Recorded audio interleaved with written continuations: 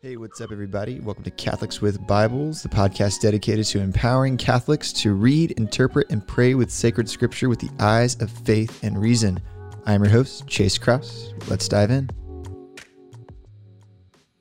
What is up, everybody? I am super excited. Today, we have a very, very special guest. It's my former mentor and professor. He literally taught me everything I know. Everything you hear on this podcast is a dumbed down version of what he says, or he had told me at one point. His name is Dr. John Kincaid. Dr. Kincaid, how's it going?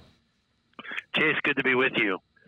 Yeah, so it's awesome. I mean, this is just ecstatic. I'm a wannabe biblical theologian, but we have an actual biblical theologian here. Well, no. We kind of all are. We're all wannabes in one sense. You never get to the end of it. So that's true. We're lifelong learners. Yeah. All of us are lifelong learners. It's funny. My mom actually just finished her undergrad in theology. She went back to school and got her undergrad in theology.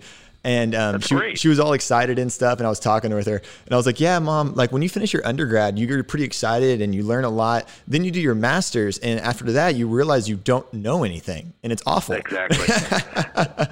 Well, at first it's awful, but then it's liberating because then it's a lifetime of continuing to learn. And, you know, if someone thinks even with a PhD that they've really gotten to the bottom of either scripture or the history of the church's reading of scripture, I think that they need to re-examine that because we've only scratched the surface in this lifetime. And as long as we can look at that positively and say, look, it's always a journey, then we can embrace it with liberation and say there's always something fresh to discover. Yeah, no, that's a really good point. So as always, Dr. Kincaid, I was telling you, we start with the Greek word of the day. So do you got a Greek word for us today? Yeah, I do. How about the Greek word charis? So what does that mean? Transliterated into English, charis. Okay. Which means grace or gift. So the Greek word charis, is that where the word caritas in Latin then comes from then? No, caritas in Latin it means love, whereas in the Latin equivalent would be gratia. Ah. So it's interesting. It is an absolutely central word, obviously, for the Apostle Paul, as well as for much of the New Testament, in the importance of charis in order to become the kind of people who live faithfully in the new covenant people of God, to be like Jesus of Nazareth. And actually, it's a gift that comes in and through him. That is the gift of grace. Charis is about Jesus himself, both what he gives to us and the gift itself makes us like him. So it's hard to, I think it's one of those words in the New Testament that you actually can't overestimate its significance. That's fascinating. So that brings us to then your book that you co-authored with Dr. Brant Pitre, Dr. Michael Barber, who's another former professor of mine. So you co-authored this book, Paul, a New Covenant Jew, Rethinking Pauline Theology. So first of all, congratulations. Yeah. I've read the book. It is fantastic. I mean, really, it's. Oh, thank you very much. I felt like while I was reading it, I was back in class, which was kind of funny. Yeah, you've probably heard a lot of this stuff before. Yeah. But it was awesome. It's just great to have it like in my hands, because it's when you learn something in class, it doesn't really matter how good of notes you take, right? You can't remember it all, right? You can't contain it all. I remember actually a conversation we had way back in the day, and I think we were sitting in your office, and your office, you had lined with books, right? Books everywhere. And he's like, and you just told me, it's like, why do you think I have all these books? It's because, I can't just like off the cuff remember every single thing I've ever read or like heard. Like you have the books to like reference to. So your book is, it's phenomenal. Thank you. Yes. Yeah. Well, it was a real pleasure to work with Brant and Michael Barber. They're both close friends as well as excellent young Catholic biblical scholars. And, I feel like I certainly benefited not simply from their expertise, but from their friendship. And it was truly a collaborative effort. So by the end of it, we all felt like each of us made our real contribution, but it was genuinely a work of friendship. And I see that the foreword is from the Michael Gorman. How excited were you for that? Very. Yeah, we were honored. That was one of our target goals. Michael, when I taught you, in class, I typically, one of my go-to textbooks is Michael Gorman's Introduction to the Pauline Corpus. So I've long been an admirer of Michael Gorman, and we sent him the book, and I've been friends with him for a while, but I sent him the book and said, what do you think? And we would be honored if you would write the foreword or at least endorse it. And he loved the book and wrote us, a foreword that all three of us were almost embarrassed. It was so nice. Yeah, that was one of the crowning parts. We were all touched by it because, Dr. Gorman's work really has influenced us. And his work on Paul, he reads Paul very insightfully and in a way that I think lots of Christians of all stripes, both Catholics and Protestants, can benefit from. So I think that's one thing for our listeners to keep in mind. They may not know. So Michael Gorman, he's a Methodist theologian, correct? He's not Catholic. He is not. Yeah. So, but it's funny. It's funny because he teaches at a Catholic school, and he has the Raymond Brown Chair of New Testament, as well as I think in theology. I don't know when we get the exact title. I have my book sitting here let me just make sure I get it right because I don't. Yeah, so he's the Raymond Brown Professor of Biblical Studies and Theology. So I think, I think that's important for Catholics to hear because, I think a lot of Catholics are really still intimidated by Paul. I think they read Paul and they're like, dude, I have no idea what you're talking about. But then they talk to their non-Catholic friends who maybe study Scripture, and they're quoting Paul left and right. They're very comfortable, with Paul. And I think it's important for us as Catholics to know, one, that there are non-Catholics who, their Pauline soteriology is really, really close, if not on par with what the Catholic Church teaches, right? Correct. Gorman would certainly be one of them. Gorman reads Paul in a way that is very consistent with what you might call broadly the capital T tradition. Many scholars who work in New Testament highlight that Gorman's work, particularly in Paul, has echoes to Irenaeus and echoes to other early interpreters. So I think Gorman's work is you can hear almost the echoes of early patristic readings of Paul ruminating in the background as he does it. And in fact, at times he owns it explicitly because he talks about the role of deification in Paul's account of salvation. So Gorman is a very important reader of Paul, and he's fair. He wants to follow the evidence wherever it goes. Right. And sometimes that means he reads Paul better than some Catholics. Yeah. Well, I think too, I think you said the word that I think that's the biggest, it's the idea of deification, right? And this is something that it's not a very commonplace term amongst most non-academics, especially in the Catholic world. Sure. If I went up to most of the parishioners here at the parish that I work for and say, "Hey, let's talk about deification," they're going to look at me like, "What the heck are you talking about?" But that's kind of that's where the crux of the argument a lot of lies between Catholics and a lot of non-Catholics is this idea of is deification. Like, is that the actual process, right? Is that what happens? So just in a nutshell, I guess you want to just touch on deification and like what we mean by that term? Sure. And then let me do that, and then I can pivot it into Paul. So I would say, in general, what we mean is not becoming God, although, you could just put deification or theosis is the Greek version. It would sound like you're becoming God. You don't become God as God is, but back to grace where we started, by grace, you become like God and share in his divine life, participate in the divine nature. You don't become divine nature, you're able to participate in it. And ultimately, that's all about conformity to the divine humanity of Jesus Christ. Jesus is both God and man fully, and in his humanity, he is God. And so the way we grow as believers in our salvation is to become more like Jesus of Nazareth. And if he's God, it follows then, right, that you could say it's deification. And so what Gorman has shown, and then what we argue in the book, and a number of Pauline scholars are really going this direction, is that Paul's account of salvation can properly be called deification because the overarching rationale for what Paul means for salvation for those who are in the new covenant is to become like Jesus Christ, is to be conformed to his image. And one of the climactic passages in Romans, at least earlier in the letter in Romans 8, Paul says the whole purpose of predestination is to be conformed to the image of the Son. Yeah, So the mystery of God's plan. That's right, in Romans 8. Yeah, Romans 8:29 and 30 says, "Those he foreknew, he predestined to be conformed to the image of the Son." Yeah. So you can get into all these debates about predestination and how it works, but there's a first and most important point, and that is the purpose of predestination for Paul is to be conformed to Jesus Christ. Yeah. That's a starting point. And that's very hard not to be called deification, right? I mean, if Jesus is divine, that he is a divine human, right? Now, he has two natures, but he's one person, and he's a divine human. And if we're conformed to his divine humanity, then we are deified, but we don't become God. Yeah. And this is when, Catholic dogma really helps us to read Scripture properly in the sense that, okay, so we know as Catholics that, Pelagianism and Calvinism are out of the question, right? So referencing, we're not going to get into predestination here. That's a different podcast for a different day.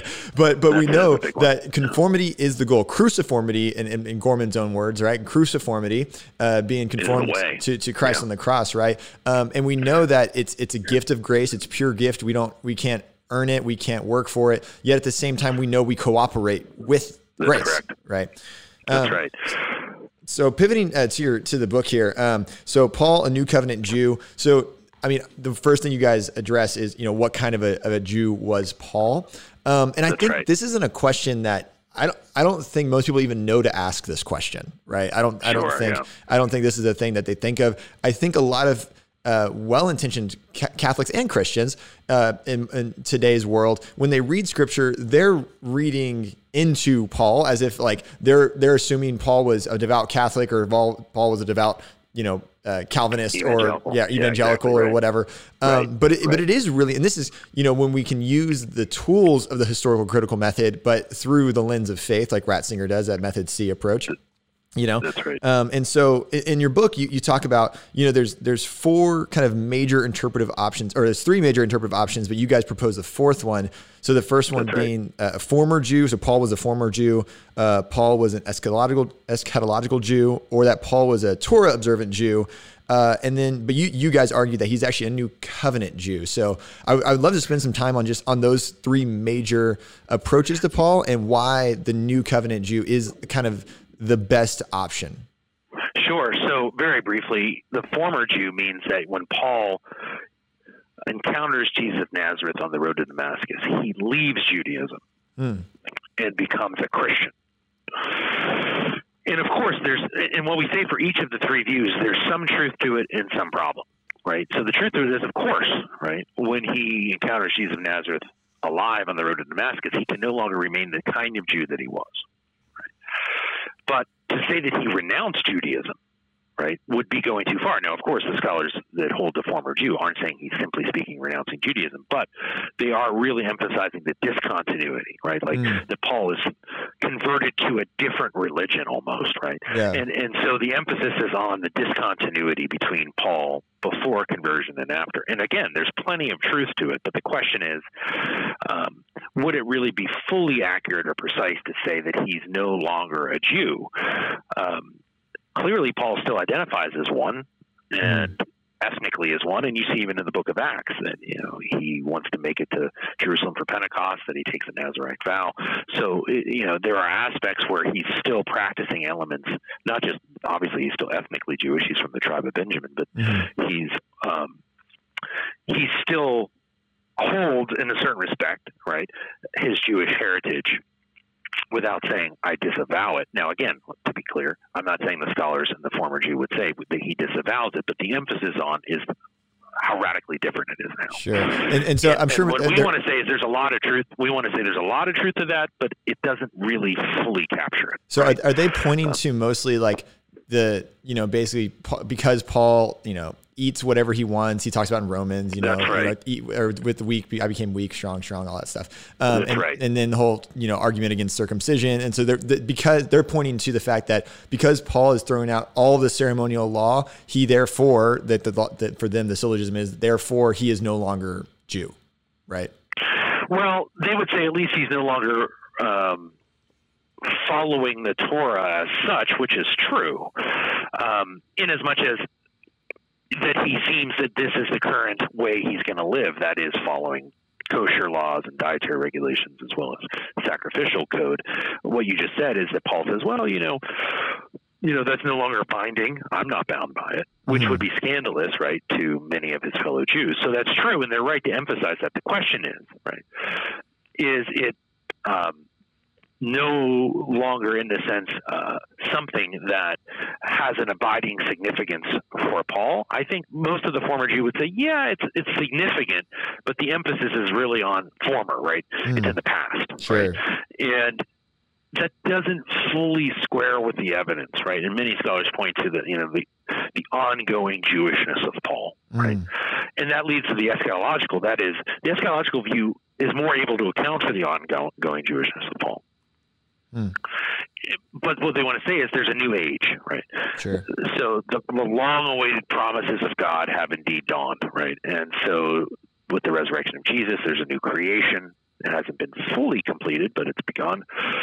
So that changes things in relationship to the way Paul expresses his Judaism. And again, we say, yeah, that's right, right? However, it doesn't seem to fully capture it, analogous to the way the former Jew doesn't fully capture it. That is, what does that mean that Paul's an eschatological Jew? We have to be a bit more specific, right?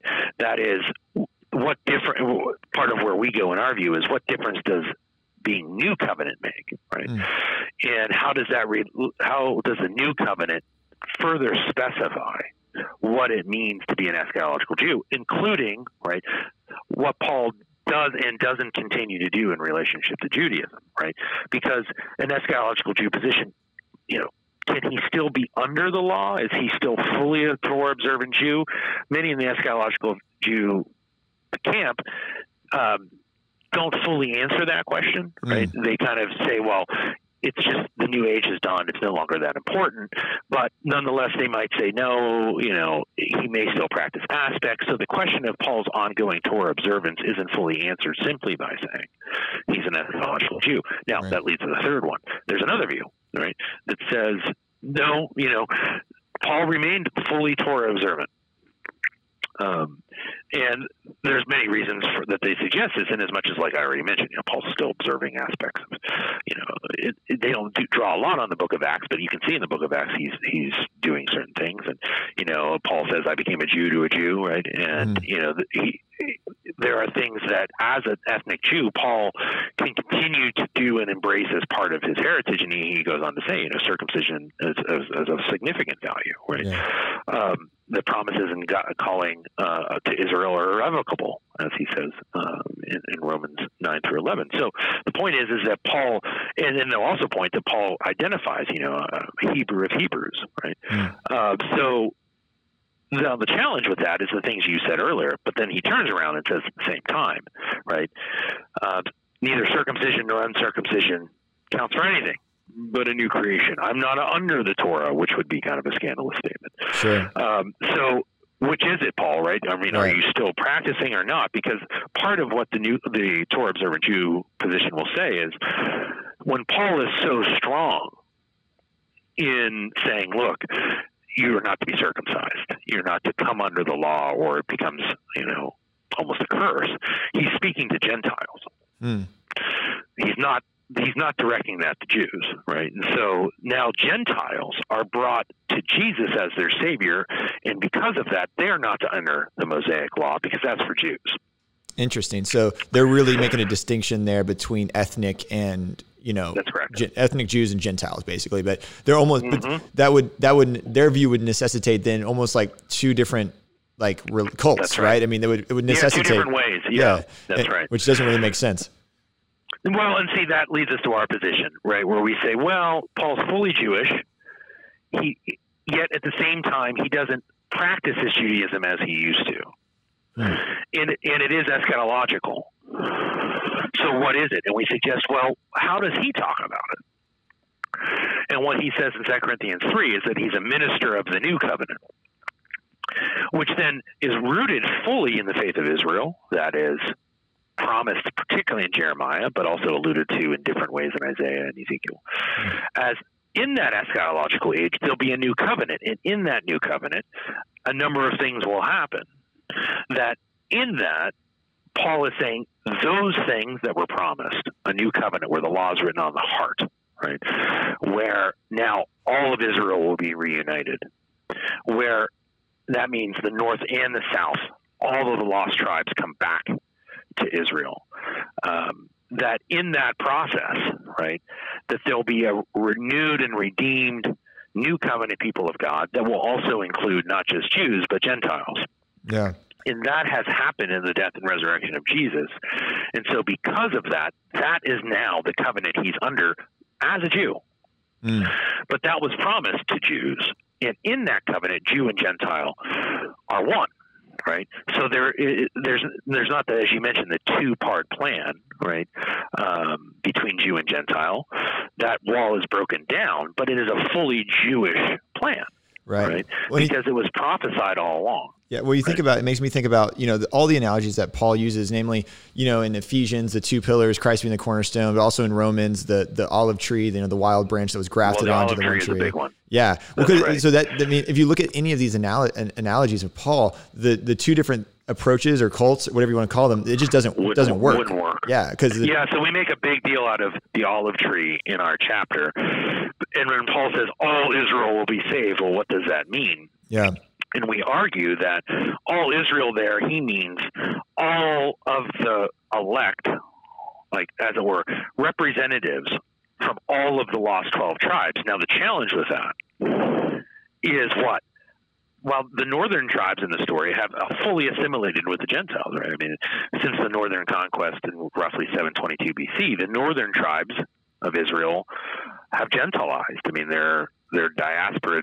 They're not just diaspora Jews. They're diaspora Israelites. They're everywhere, right? And the so-called lost tribes, right? We know the Jews know, that Judah and Benjamin. We kind of know where those tribes are. That they're still in. They are the ones who are typically associated with the area of Judea, right? In Canaan, and were sent out in the Babylonian exile and came back. But the northern tribes, where are they, right? And part of our argument is God had always promised in the new covenant to go get, right, and reunite the north and the south. So if Paul is going to go out and be a minister, right, to the Gentiles, if he goes out and gets the Gentiles, he's also bringing back in the lost tribes. Or you could put it differently, right? In God keeping his new covenant promise to go and get all of the lost tribes and reunite them, he's also going to bring Gentiles with him. Yeah. This almost reminds me of kinship by covenant to a certain extent too, right? Because I think a lot of people are confused when they read the Old Testament and then go to the New Testament. They're like, how do these two compute, right? I mean, you have tons of heresies obviously talking about this as well, but it makes me think of Scott Hahn's argument, namely how everything post 10 Commandments after the worship of the golden calf was what he called it, scaffolding, right? It's a scaffolding to rebuild and add to the original covenant plan. And therefore the new covenant is Christ being like, this building is finished. Let's take the scaffolding off, namely all these ceremonial laws that were designed to keep you away from the Gentiles and keep you towards true worship of the true God, right? Now let's take all this down. And this is the proper new covenant form of worship.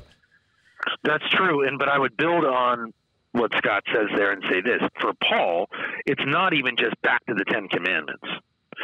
And the reason being is that, and this gets back to where we started with charis as the term of the day, you can't do what the 10 Commandments says through your own efforts apart from grace. So Paul is really clear, right, that yes, those were added, right? But even the 10 Commandments, what was meant to bring life to him, he says in Romans 7, brought death, right? Why? Well, he gives you the argument in Romans 5. In Adam, all died. That is, the human race is unable to fully obey God, truly obey God, because of ultimately the effects of sin. And Israel was kind of a new Adam, was indeed his people, given the 10 Commandments, as you mentioned, but they have a spiritual incapacity, as we all do, to obey God apart from grace. So even as good as that initial Mosaic covenant is with the giving of the law, Israel can't do it apart from grace. So what the new covenant brings, with the law being on the heart, is the capacity to do it. And that's precisely what grace is. Augustine, it's interesting. People say this about Aquinas. It's equally true about Augustine. They were way ahead of their time, right? And Augustine, in Spirit in the Letter, outlines this kind of argument in a very beautiful way. And he says, here's one summary for how this works. The law was given so grace might be sought. Grace was given so the law might be kept. Right. Yeah. So the need for grace to obey, not because the law is bad, but because we are apart from grace. And this brings us back to 2 Corinthians 3, which is a huge part of our book, hence Paul, a New Covenant Jew. Paul says the New Covenant is so much greater than the Mosaic, and the reason being, as good as the Mosaic was, it comes with glory on Mount Sinai, it's written only on tablets of stone. It's merely extrinsic. It's merely exterior. The New Covenant is written on tablets of human hearts. So now you can actually, given the empowerment to obey. And that glory is surpassing, so that beholding the glory of the Lord, we are being transformed from one degree of glory to the next. We're actually, the Greek is rooted from metamorphosis, metamorpho. You're being transformed, right, into the image of Christ himself. So as we need something interior. The law is not bad, right? It's just merely extrinsic. What we need is a remedy that gets to the heart of things. Right. And so we argue that then Paul's account of salvation is about conformity to Christ, and his account of justification is about cardiac righteousness, that our hearts have to become right. So that we can stand at the last judgment, and so that we're in right relationship to God. And what would you expect in the New Covenant is nothing less, right? Because Jeremiah promised in the New Covenant that it won't be like the one at Sinai. The one at Sinai, well, we're saying nothing wrong with it. Well, there wasn't anything wrong with it. It was a medicine that was insufficient to the patient, right? It's a medicine, but it needed more, and the problem is on our side. So basically what Jeremiah says is it won't be like that one, meaning at Sinai, because this one will be written on tablets of human hearts. So for Paul, then, I mean, it's cruciformity, it's deification, it's literally God the Father loving us so much that he sent forth his Son in order that he may empower us through his Spirit to be conformed to his image, right? I mean, that's it. So that's how we conclude the book. We say that Paul's gospel is the gospel of divine sonship, right? First and foremost, it's about Jesus, right? Jesus is his Son. God the Father loves the world so much that, as you said, that's John, but Paul would put it, right, in the fullness of time, he sent his Son, born of a woman, born under the law, right? So it's all about Jesus, right? The gospel of divine sonship, the gospel of the divine Son, Jesus. But then, right, through grace, we are then by grace what he is by nature, sons of God. And that's Paul's gospel. And that is, talk about good news, that actually by grace, we are made sons and daughters of God. And that's just not merely God changing the way he feels about us as if he has feelings or he can change. He doesn't change. It's we do, right? We become sons and daughters, which means back to the purpose of predestination, that we're being conformed to the image of the Son. So Paul's message is, this is God's Son, and we can all be sons in him. Which is really good news. That's great news. Saying that, right? Yeah, that's fantastic news. Yeah, exactly right. We can be in God's family. That's pretty super fantastic, right? Yeah. And I think too, we have to kind of wrap it up here in a second, but I think your book, Paul, New Covenant Jew, really helps because, you guys even say it in the book, you're not trying to go through every Pauline letter. You're not trying to go through every single historical critical argument. Right. You're really just trying to lay out a solid hermeneutic to then approach the Pauline corpus in an authentically Catholic understanding. Okay, we know this is baseline Paul. We have this idea now. Now let's approach his letters, knowing that they're written to particular people with particular needs, and not be intimidated. Well, he says this here, but he says this here is what's going on. But we have this. Your book lays out this nice, solid hermeneutic for Catholics to really approach Paul, hopefully without that fear and trembling that I think a lot of Catholics take to it. Yeah, and that's unfortunate, as you mentioned, because the Catholics often have that. I think some of that is because, as you mentioned in your intro, that it's typical evangelical Protestant thing to have Paul in the back pocket kind of thing. It's like, well, they're going to quote Paul left, right, and center. But as a convert, I understand that from myself, a convert from evangelical Protestantism, and I get that. However, it's very important to note, today's the Feast of St. Jerome, that the study of Scripture is our text as Catholics, and more than that, Paul is our apostle, right? So if you look at the tradition, and we say this in the beginning of the book, patristic and medieval, Peter's not the apostle. Right. It's Paul. Yeah. Because and it's not that Peter has left in the Catholic tradition. I'm not suggesting Peter isn't the one given the keys and given the chair that also is then given to the successor. Peter has the most authority in the Catholic tradition, but Paul is the apostle in regards to the one sent, right? And the authoritative apostle in regards to the teaching, because the majority of the New Testament is written by Paul, and he's the apostle in as much as he's like the font, the source for so much of what we believe, such that then from Irenaeus through the Cappadocians all the way to Chrysostom, and then Chrysostom to Augustine on to Aquinas, Paul is the apostle. And Catholics might be surprised to hear that, because you might be thinking, well, when they say the apostle, not a apostle, you would think it's Peter, right? But it's not. Yeah. It's Paul. Yeah, that's beautiful. And it's for the kind of reasons I just was mentioning. It's like so much of what we hold about grace, sonship, adoption, deification, the Eucharist as the body of Christ, but that we become one body by eating it. That's so much of our faith just flows right from Paul. Yeah. Oh, man. Well, Dr. Kincaid, this is awesome. We'll have to pick this conversation up again another time. But sure, I'd love to. Yeah, for everybody's listening, Paul, a New Covenant Jew, Rethinking Pauline Theology. You can get it on Amazon, anywhere that awesome Catholic theology books are sold. And so I got mine on Amazon because that's just what I do. But yeah, right. Yeah, it is quick. Yeah, that's right. So make sure you're grabbing your copy, Paul, a New Covenant Jew. I'll put a link in the show notes, that way you can read it. I really encourage everybody to read this book, pick up this book. It's fantastic. Dr. Kincaid, thank you so much for joining us today. We really appreciate it. Oh, my pleasure, Chase. Always good to be with you. All right, y'all. Well, thank you so much again for joining me with Catholics with Bibles. We had a special guest on today, Dr. John Kincaid. Really encourage you, pick up his book, Paul, a New Covenant Jew. As always, thank you for joining us. If you've liked this podcast, feel free to like, subscribe, leave a comment, leave a review, tell your friends, tell your family about it, and we'll see you next time on Catholics with Bibles. God bless y'all.